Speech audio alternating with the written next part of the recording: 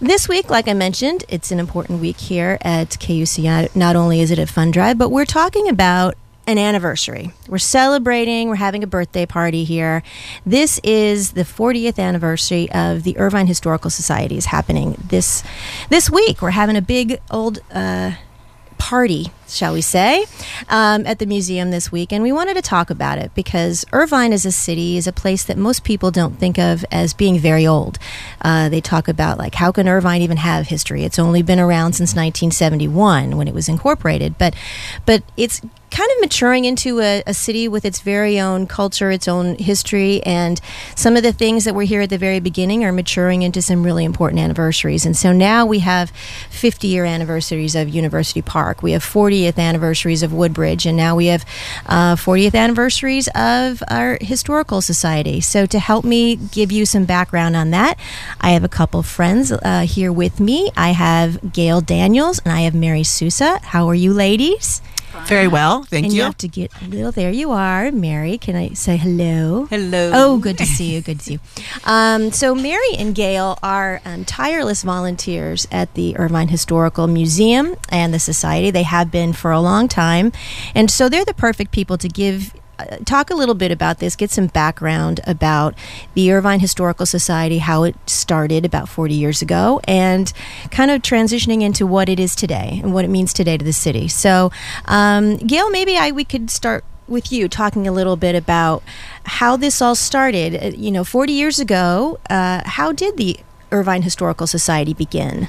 Well, the city of Irvine had a bicentennial committee together from all the different housing developments.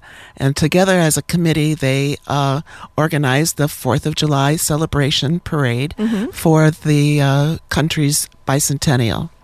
They had so much fun uncovering what had happened here before that they couldn't just stop there.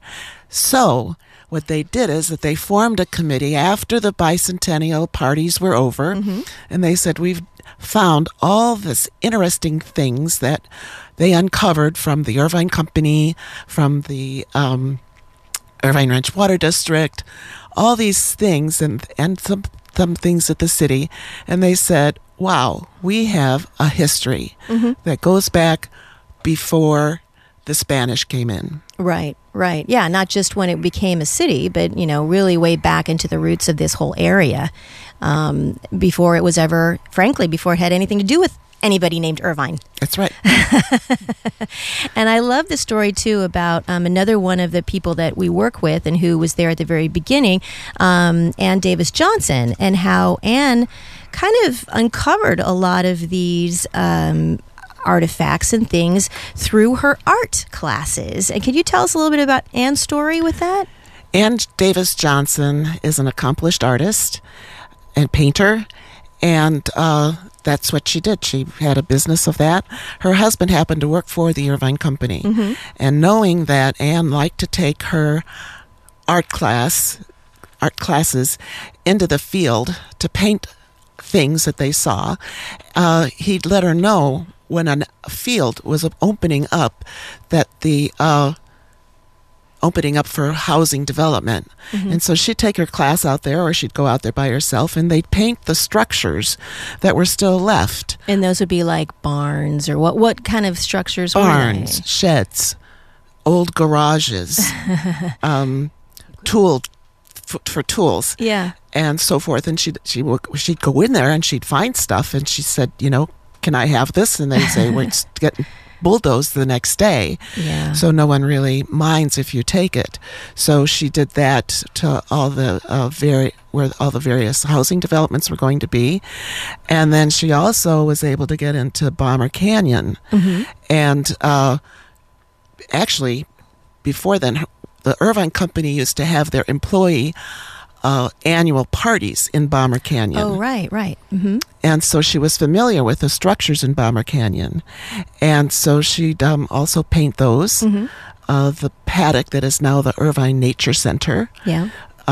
she got to go in there where they still had tack on the walls and in there. And so she'd collect all this stuff that was left. And I've heard Anne talk about this and how she had discovered all of these artifacts through her painting and her art classes. But I wasn't really, where did she put all this stuff? I mean, was this all going into her garage? I'm sure Jim, her husband, was really thrilled about that. Where was she collecting all of these things? Well, she was able at that time, the city of Irvine gave her some room. It gave her some places to store some of the stuff, especially the big stuff. Yeah. And it was the maintenance yard on Sand Canyon. Oh, okay. So that be by where the old Irvine School would have been, in that near yes, across where the street buses from there. yard. Okay. Yes. So some of the larger things she was able to store there, and in her garage, yes, and in other, she combed. I knew she had things at her house that she had to store. She combed Turtle Rock for friends who had a little extra space in their garages, and so once they were able to find a building, then all the stuff came out of the storage space from the city, and then their garages. Okay. So she was kind of being an archivist. Unofficially, just kind of going out there thinking, this stuff needs to be saved somehow. And at the time, in this would have been even earlier. This would have been the early 70s, right? It would have been kind of... It was mostly after 76. Okay, so it was after that his bicentennial committee had been formed. And, there wasn't a lot of love for old things back then. I mean, it was very much a time of let's just raise these old structures so we can build brand new master planned communities. And it was kind of, the emphasis was let's just flatten and build new. And it wasn't really let's preserve old. And I think it's wonderful that that Anne and some other people in the community who were here had the foresight to realize that we must save these structures or save these things because this is authentic to what this place has always been. Well, remember, everybody who came to Irvine was new here. They always came from someplace else. So all these new citizens of the city of Irvine brought with them their history from where they came from.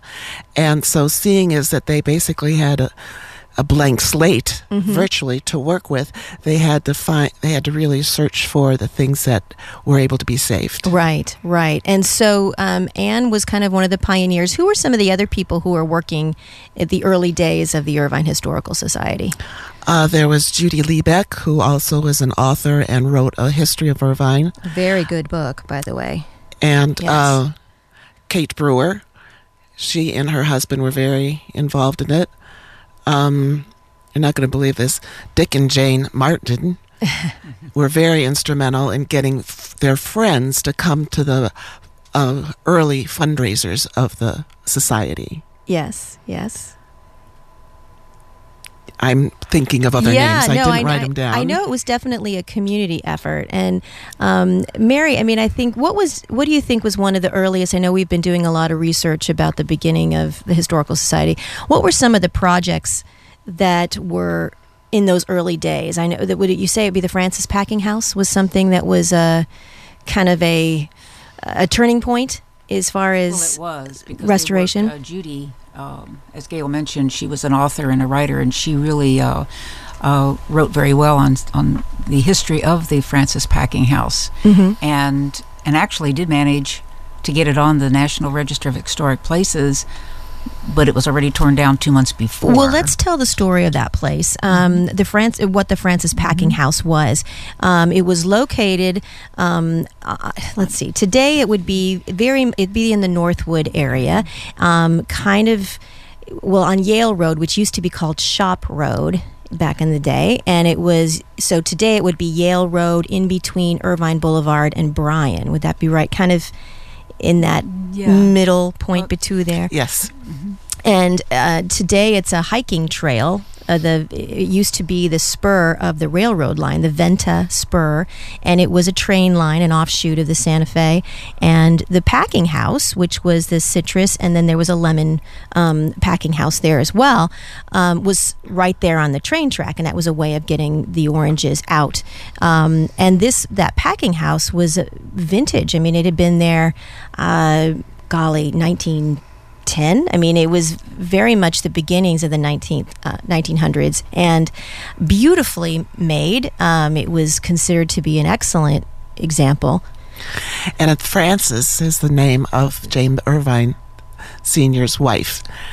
And I believe he had it named in her memory. Absolutely. That's right. So that's what we could get the date correct, because I think she passed away in 1907, I think. So anyway, it was in a very important packing house, built well. It had structurally, it was an example, fabulous example, really, of that architecture of that time. And so this structure was there. It was frankly in pretty good shape. Could have been something that could have been saved. But as we mentioned, there was a great emphasis. They were going to realign the road. They were going to be kind of getting that ready for development. And it was on the list to be demolished. And so what happened to get that listed on the Register of National Historic Places?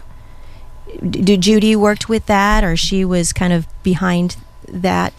Yes, Judy was pretty much behind that, and they were able to save the one wall.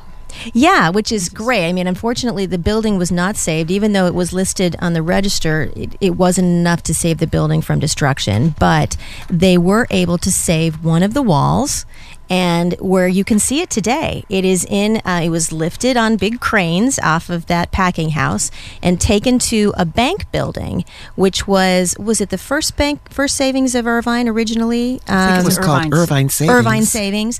And it was on Culver, in the Heritage Plaza shopping center on Culver, right near the 5 freeway.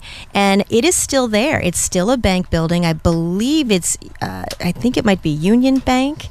It's been several banks actually since then, but the building, the Francis Packing House wall, is in the back of that bank building. So you walk in there and you see this giant sun-kissed sign, and the whole back wall of that bank is the Francis Packing House wall. So at least they were able to save a remnant of that important structure here.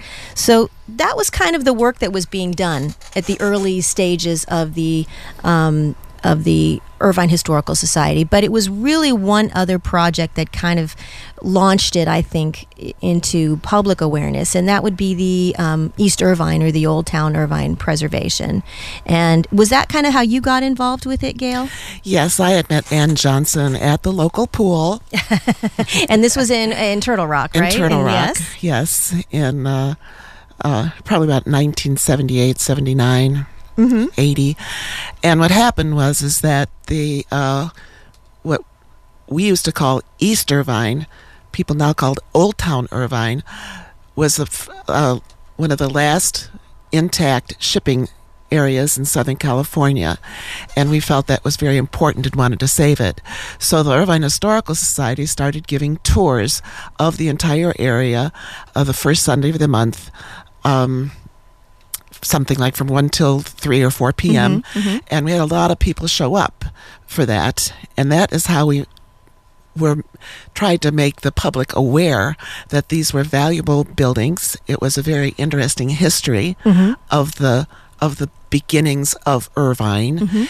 And we gave these tours for probably a year. And finally, they found a developer who took it on to start saving the buildings over there. So those buildings, and to be clear, thankfully, because of those preservation activities, they're still there today. That area, which we call Old Town Irvine today, would be off of Sand Canyon and Burt Avenue. It's right up as you fly by on the 5 freeway and you look to your right and you see the old packing houses and all of that, and that's the area that we're talking about. The warehouses. The warehouses, and that was the old shipping center, basically, the kind of the nerve center of the shipping and packaging that was going on here in the Irvine Ranch. And so, but in those days, those buildings were not, it was not the La Quinta Hotel, it was not Knollwood Hamburger.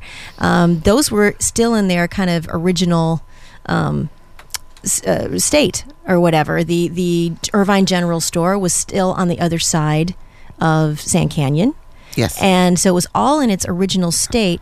So when you were giving tours back then, did you go through the old warehouse, or how do you go around them? How did what were the tours like? We couldn't go inside anything except the blacksmith shop, which is now Knollwood, only if the welder who rented the building was in there. Then he'd let us in.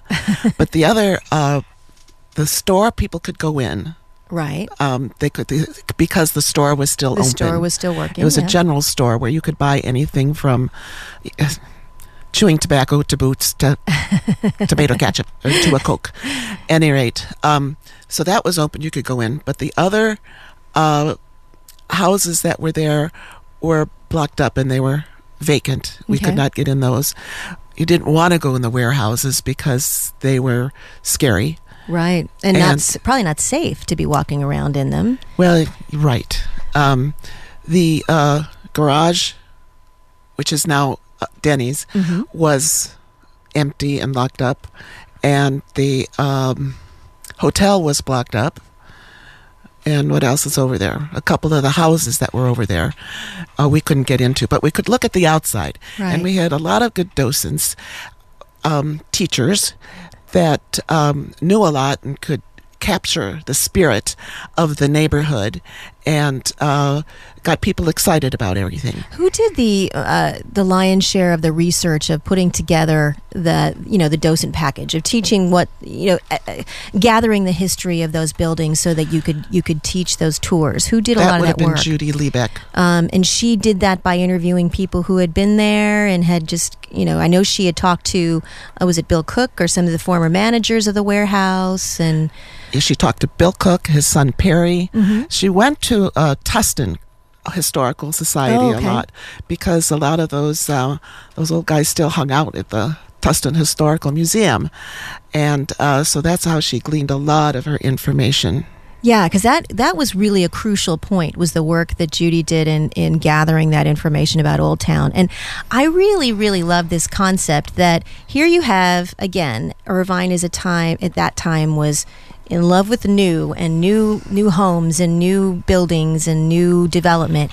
And these buildings were not very pretty anymore. They were pretty as far as Anne, I'm sure, loved to be able to paint them. But they had ceased to be really valuable looking buildings, and to have the foresight and to have the ability as teachers. Teachers came in and saved that, really. Yes. It was education, and it was teaching the history of these buildings and getting people excited about that and getting them to invest emotionally in these kind of ramshackle collection of businesses that were there.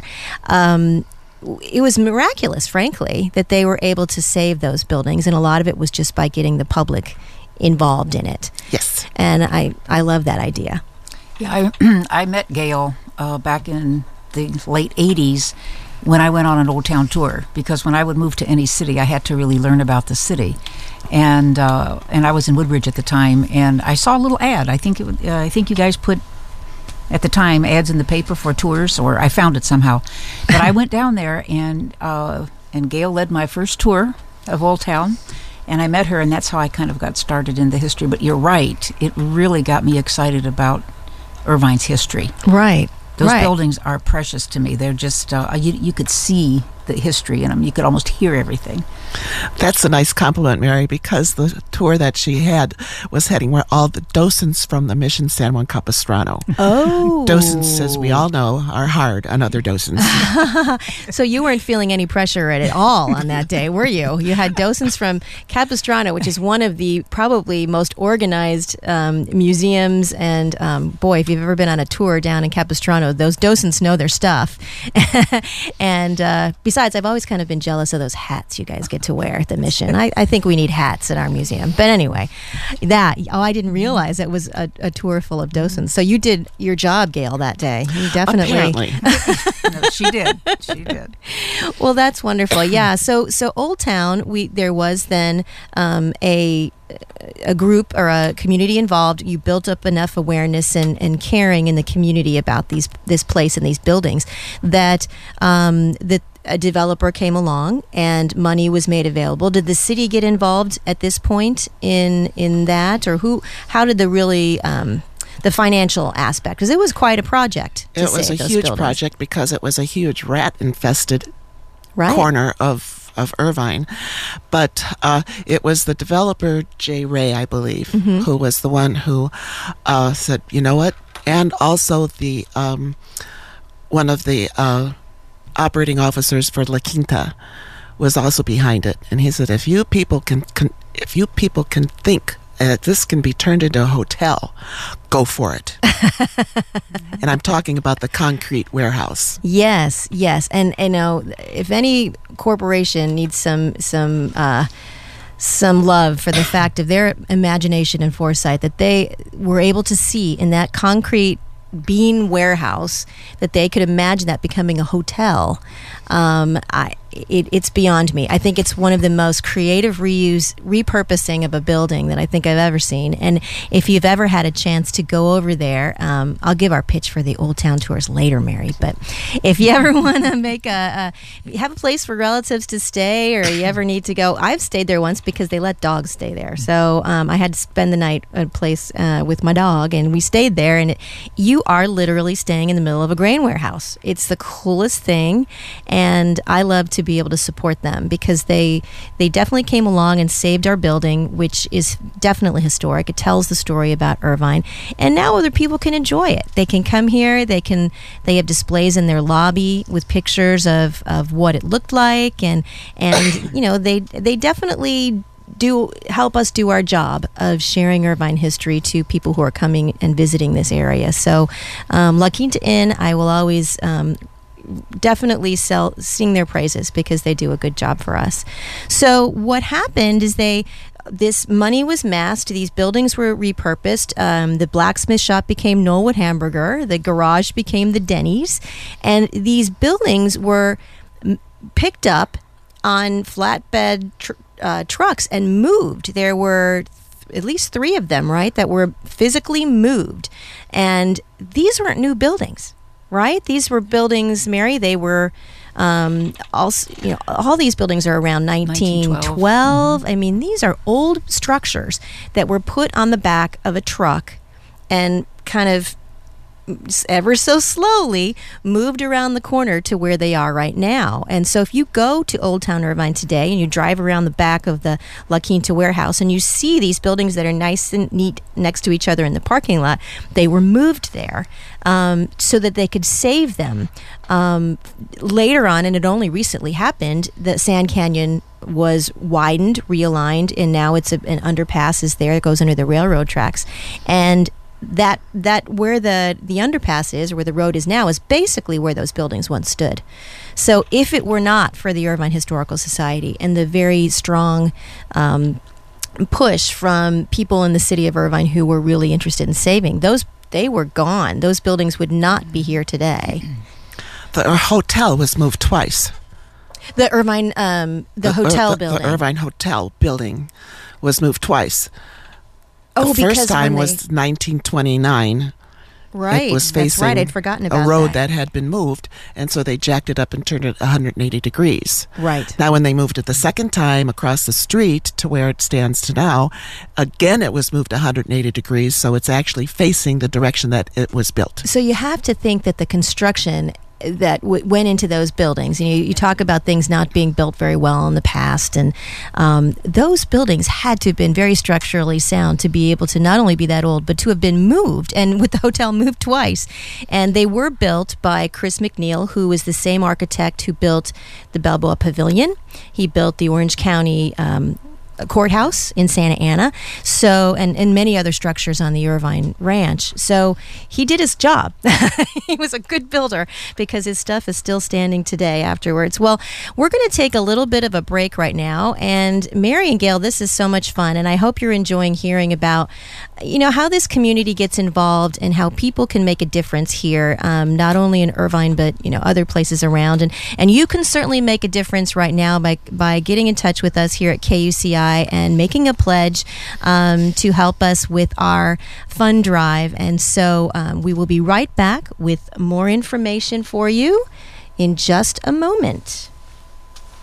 Thank you for joining me today, and definitely this is an important time.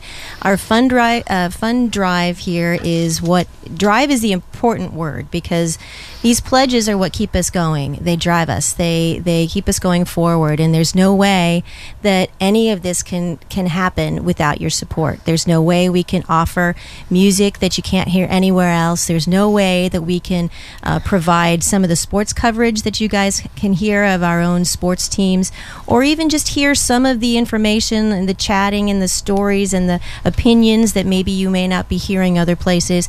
That all happens here at KUCI, and it's important to keep the drive going. So what you can do right now, I'm on the air for another half hour, and so until that time, I am challenging you to call in, and I got the number for you. It's 949-824-5824. You can also go online to www.kuci.org and make a pledge there. But I say call in. There's people out there answering the phones, and I know they want to hear from you. So call in 949-824-5824, and I'll match any pledge you can throw down. I can do it. So I'm a very competitive person. So so throw it out and I will match you. We have some great things, some KUCI swag you can get by pledging. For $35, you can get either a KUCI t-shirt, which is awesome, or a sports bottle, or really cool, fun stuff to tell everybody that you're supporting KUCI, which makes you very cool. $50 pledge, you can get a couple of those things. And $100, $200, I will personally call you and thank you. How about that? I mean, who doesn't want that? But, and by the way, yeah, somebody comes up with a $200 pledge, I'm in trouble with my husband. But that's okay. I promised that I would do it, and I will do it. So please call in and support our radio station that we love. I appreciate your help.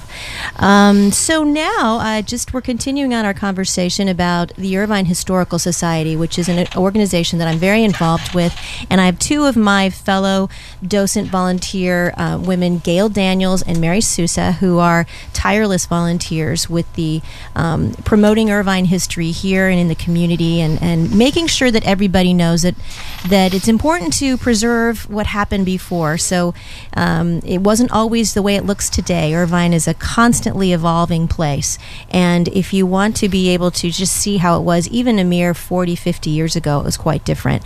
And so we have this fabulous museum that we're very proud of. It's close to the UCI campus, so it's within a nice afternoon's walk. You can come over and visit at any time.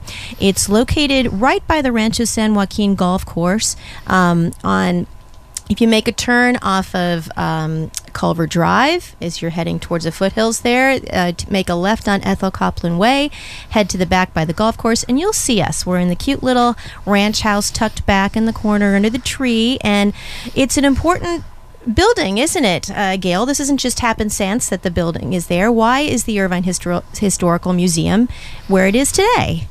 Well, it had been a house that James Irvine had built for his ranch manager back in 1864 when they took control of the Rancho San Joaquin, which was purchased from Don Jose Sepulveda. And it was built there because it was near a water source. What is now the Rancho San Joaquin Golf Course had been previously a dump. Previously to a dump, it was a fresh water marsh. And so being fresh water there, that's where you built your house. People say, well, where was this house moved from? And I says, it wasn't moved from any place. This was the original spot that the home was built for the ranch manager. Yeah, and that's why we've always, people have said, why is this house back in the corner? Because now everything, obviously, in Irvine grew up around it, and it kind of looks like our house, our little museum is tucked away in the corner. Well, our museum was there first. They all came after us, but including the golf course and Rancho San Joaquin, the village that's around it, and all of that, the pro shop and all that came after us. And that little museum is a testament to what this place was, which was a giant sheep grazing operation, really, back in 1864. And before then, it was the rancho of, like, as you mentioned, Don Jose Sepulveda. It was his kind of ranch headquarters and site of where his family lived in nearby there. And so it's historic. It's important that it stays there, because this is exactly in this very spot, which is one of my favorite phrases, is where it all began in Irvine. So that's why our museum is there. And what will they find, Mary, if they come to the museum? What kinds of things will they see there if they come to visit?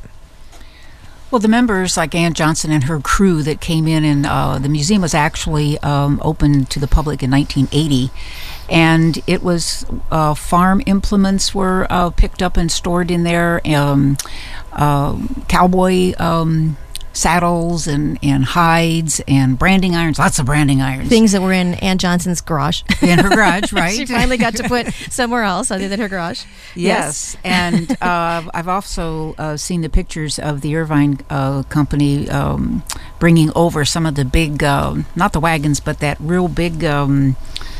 beanstalk collector. The beanstalk collector? The beanstalk collector, which was my favorite farm equipment that was there. It looked like a huge satellite. Wagons were brought over, but everything that was stored by Anne and her crew, she had quite a few people helping her out. They brought it to the museum, and they would, when people come over to the museum, you'll see that on display. Obviously, you see the Irvine history, the family display. Anne is very. She thought it was very important to show. I think we talked about a little bit about the Native Americans who were here first, so she has a little part of that there. Exactly. And then, of course, Sepulveda, the little history of how he acquired the ranch, the property, the San Joaquin property. Very interesting history there. We could keep people on that section for a couple hours. Sure. And then the room is then you have the ranching side, and then you have the agricultural side of the building. So if your interest is in ranching and the farming history, you've got that right there. She recently put in the farmhouse kitchen, which the children really love. They love that when they come in, and they're surprised to find some of the things we still use, only maybe a little updated, but we still use that. And then the orange stamping machine that they get a real big kick out of. Things from the packing house. The packing house. And the jamboree, the Boy Scout Jamboree, which we've talked about here on in this program about how that happened here. And that was really a pivotal time for Irvine, moving from agriculture to residential development kind of happening at that time in 1953. And then we even have a few things from Lion Country Safari, which is one of our most, our very interesting parts of Irvine history, but one that a lot of people really fondly remember, and they love to know. They're like, oh, you guys have stuff from Lion Country Safari? They remember going there when they were kids and being able to check that out. But we have quite an eclectic collection at the museum, and it's not all just one thing. And I think if you have any interest at all in how this place came to be, you'll find something that very interesting over there. Who are your typical visitors who are coming over to the museum when you're on duty? We have families come over. We have students come over. In fact, the other day we had 2 students from Colorado that were here as teachers, and there's a conference going on here at UCI on what to do when there's, they didn't use the word terrorism, but it's, how to handle problem things that happen on campus. And I guess they got a break, and they're close, like you said. They were able to come over, and they really enjoyed they didn't stay long, but they enjoyed what they saw, and asked a lot of questions, particularly about UCI's beginnings. Right. We get visitors that come in to see their parents that are living here if they've they've moved out. We get foreign visitors. I think when they come here, they really want to learn about Irvine's history, and surprisingly, it's not the current history. They actually want to learn about the Irvine's past history, or what this ground, what this place was, yes, and how it came to be this high tech, multi-business complex. It's huge. I find that's true. I think, and maybe Gail, you agree too. A lot of the people who are coming to our events and coming to the museum and are almost more interested are the people who are here the least amount of time. The people who are the newest people to Irvine seem to be really, really charged up about learning about its past. And maybe that's logical. When you're new to an area, you're really wanting to learn about it. And but I'm always kind of tickled by the people who come here that are just fascinated by all the history because it's so new to them.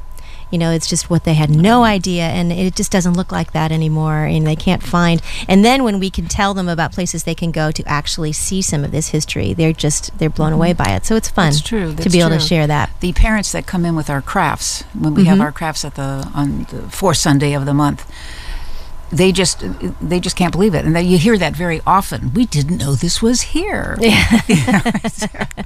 Tell them about Anne's crafts that she does on the fourth Sunday of the month. Anne's crafts she really, really gives them a lot of thought because she wants it to pertain to ranch history. So she's, for instance, a couple Sundays, I think it was last month, we did the rain sticks that the Native Americans used and really did a good job. I know that these are the programs that they're offered through the City of Irvine, and so you can find out. You can go on the City of Irvine website and to just classes and activities that the city offers, and they're listed there. So it's a partnership with the City of Irvine, and yes, Ann Davis Johnson, who is a tireless volunteer, been there from the beginning when she was painting and teaching art classes. She's still teaching about history through art. So she did the rain sticks. What are some other things that she's done? Believe it or not, we actually made pie tarts, and we told the story about Johnny Appleseed. But anyway, it was really good, and the kids were really great with this, and so were the adults. We do we had adobe making in January. We make a lot of artificial flowers. Those are nice to make. Those are fun to make, and the kids get a big charge out of that. We had an Easter egg hunt this year for the first time in a long time. I don't know if there was one in the past, but the kids didn't want to really decorate their little bags. They wanted to go out and find the eggs quick. Yes. And the NCL volunteers actually hid the eggs. There was like over 100 eggs that they put all over the place. That's wonderful. And that brings up another partnership that we've had from the very beginning. The National Charity League chapter here in Irvine. It's a mother-daughter philanthropy program, and part of their mission is they volunteer in the community, and they give so many hours a year as part of their commitment. It's a 6-year commitment that they go through, and so they have been there at the very beginning. And I know, Gail, you were involved with your daughters, and Anne was as well, and I was as well. Recently, my daughter and I did the NCL. We all shared that experience, and they are still a very big part of the girls come over with their moms, and they help with our programs. They've helped initially. They helped create some of the displays that we had. They created part of our coloring book that we give away to kids, and so that mother-daughter National Charity League group of the Irvine chapter has really been an important part of the Historical Society. They'll be there helping us this Sunday. So let's talk about what's going on this weekend. We have an important event. Hoedown. We're having a hoedown. Okay. And it's going to be a lot of fun. We're celebrating our 40th birthday. We're having a birthday party. And so it's going to be great. We're going to have some of the people from the city are coming. I know the mayor's coming to celebrate, and we have our membership coming, but people from the community are invited. If you're interested in coming and being part of this event, you can do so by calling our number there at the museum. It's area code 949-786-4112. Or you can go to our website, which is www.irvinehistory.org, if you want to find out more about the museum. But yes, this Sunday we will be having, where are we starting at? 4 o'clock? And we're going to be having, well, you tell me, what are some of the things that we're going to be having happening on Sunday? Well, there'll be the greeting, and we're having a spinner that's going to show us some spinning, not throwing around. Not the exercise spinning. There will be no bikes. This is like spinning wool into yarn. Okay, that's a different kind of spinning. Yeah, this goes back a little ways, not the current spinning. And we're going to have square dancing. It's called the Shirts and Skirts Group. I love They're going to that. come and kind of do a little demonstration and encourage us to pick up this little dance. Okay. That's going to be a lot of fun. The reception area, we'll have tours of the museum, of course, that the museum will be open for that. And, followed by a dinner and a presentation on the highlights of what we've been talking about today. So it's a great time to come by, even if you can stop by and you don't have time to stay for the whole dinner or anything, but just come by at the beginning and look through the museum, and you'll be able to look at some of the exhibits, and it's a perfect time to just come by and check us out, because it's always good when you come by and we're having a party, right? Absolutely. Everybody's in a good mood, but you can stop by the museum this weekend, this Sunday at about 4:00, and see what's going on and take part in our festivities. And of course, if you feel so inclined, you're always encouraged to become a member. We also are always looking for volunteers. We are always happy when somebody kind of fellow history lovers out there get inspired and want to help out, because that's how we all kind of got involved in it. We got hooked in with the Historical Society, and we need the community to continue to keep this alive. And Mary, you do a docent program, or you have a training program if people wanted to come in and learn about how to be a docent? Absolutely, and no one has to memorize a thing. Okay, that's good. They don't have to sit there and spend hours and hours learning the history. We do have the scripts there. We just want people that that are interested in history and are able to read a script. That would help. But and then to talk about it. You can have the script in your hand, but just review it, and then when you feel comfortable, then you would talk to people and then organize a tour. Or even if you just want to come to the museum and learn about what we have different scripts for famous people, that if that's your interest, or if citrus is your interest, we have the whole history and script on the citrus industry here. The Native Americans, if that's your passion, we have that you could talk to the people about that. So you could find your little niche and, come there and share that with people that visit the museum. And we have the non-lending library where you can learn and increase your skills. I know students who maybe history students who want to practice their skills. It's a good place to practice talking about what you've learned. Right. You can have it in your head, but bringing it out sometimes can be a little difficult. Yeah, and I think if people have ever had any kind of, certainly if you are a teacher or a retired teacher or you just have this kind of passion for being able to share your information. I mean, this is a perfect way to do that. I know that's your background, Gail, and I mean, what you bring to the table as far as being a docent is your background as a teacher. Yes. You can take the teacher out of the classroom, but you can never shut the teachers up. God love the teachers. But it is. It never ends, and there's always a need. And I think that this is a great place where the teachers can meet the students. And if you, I know students here, history's teacher in the making. I mean, if you have a passion for that, it's a great place to come and be able to share that with someone else. I mean, that's a gift to be able to get excited about teaching and sharing what you've learned. And so this is a great opportunity for anybody who just likes to be able to tell good stories and get people excited about it. I mean, that's kind of what excites me. I love to be able to find the story in it. History is full of stories, and I love to be able to find the interesting story and then tell it in a way that will get people really jazzed and like, oh my gosh, I never knew that happened here. That's so true, Ellen, because you have people, they have a concept of history that is so negative. It's just dates and times and places but it is in the telling of that history that is just vital, and teachers are very good at that, and they know how to engage the children. I never had children, so it's a little harder for me, but we even make lima beans exciting. It's true. And you know what, that is a gift. That is a gift that not everyone has, but lima beans are very exciting, especially when Anne puts them in these little displays for the kids. I think that's one of my favorite little crafts that she does, is she makes this lima lima bean painting with all the different beans, and the kids are so excited. And I thought, wow, you really are good. You just made lima beans fun. That's true. That's true.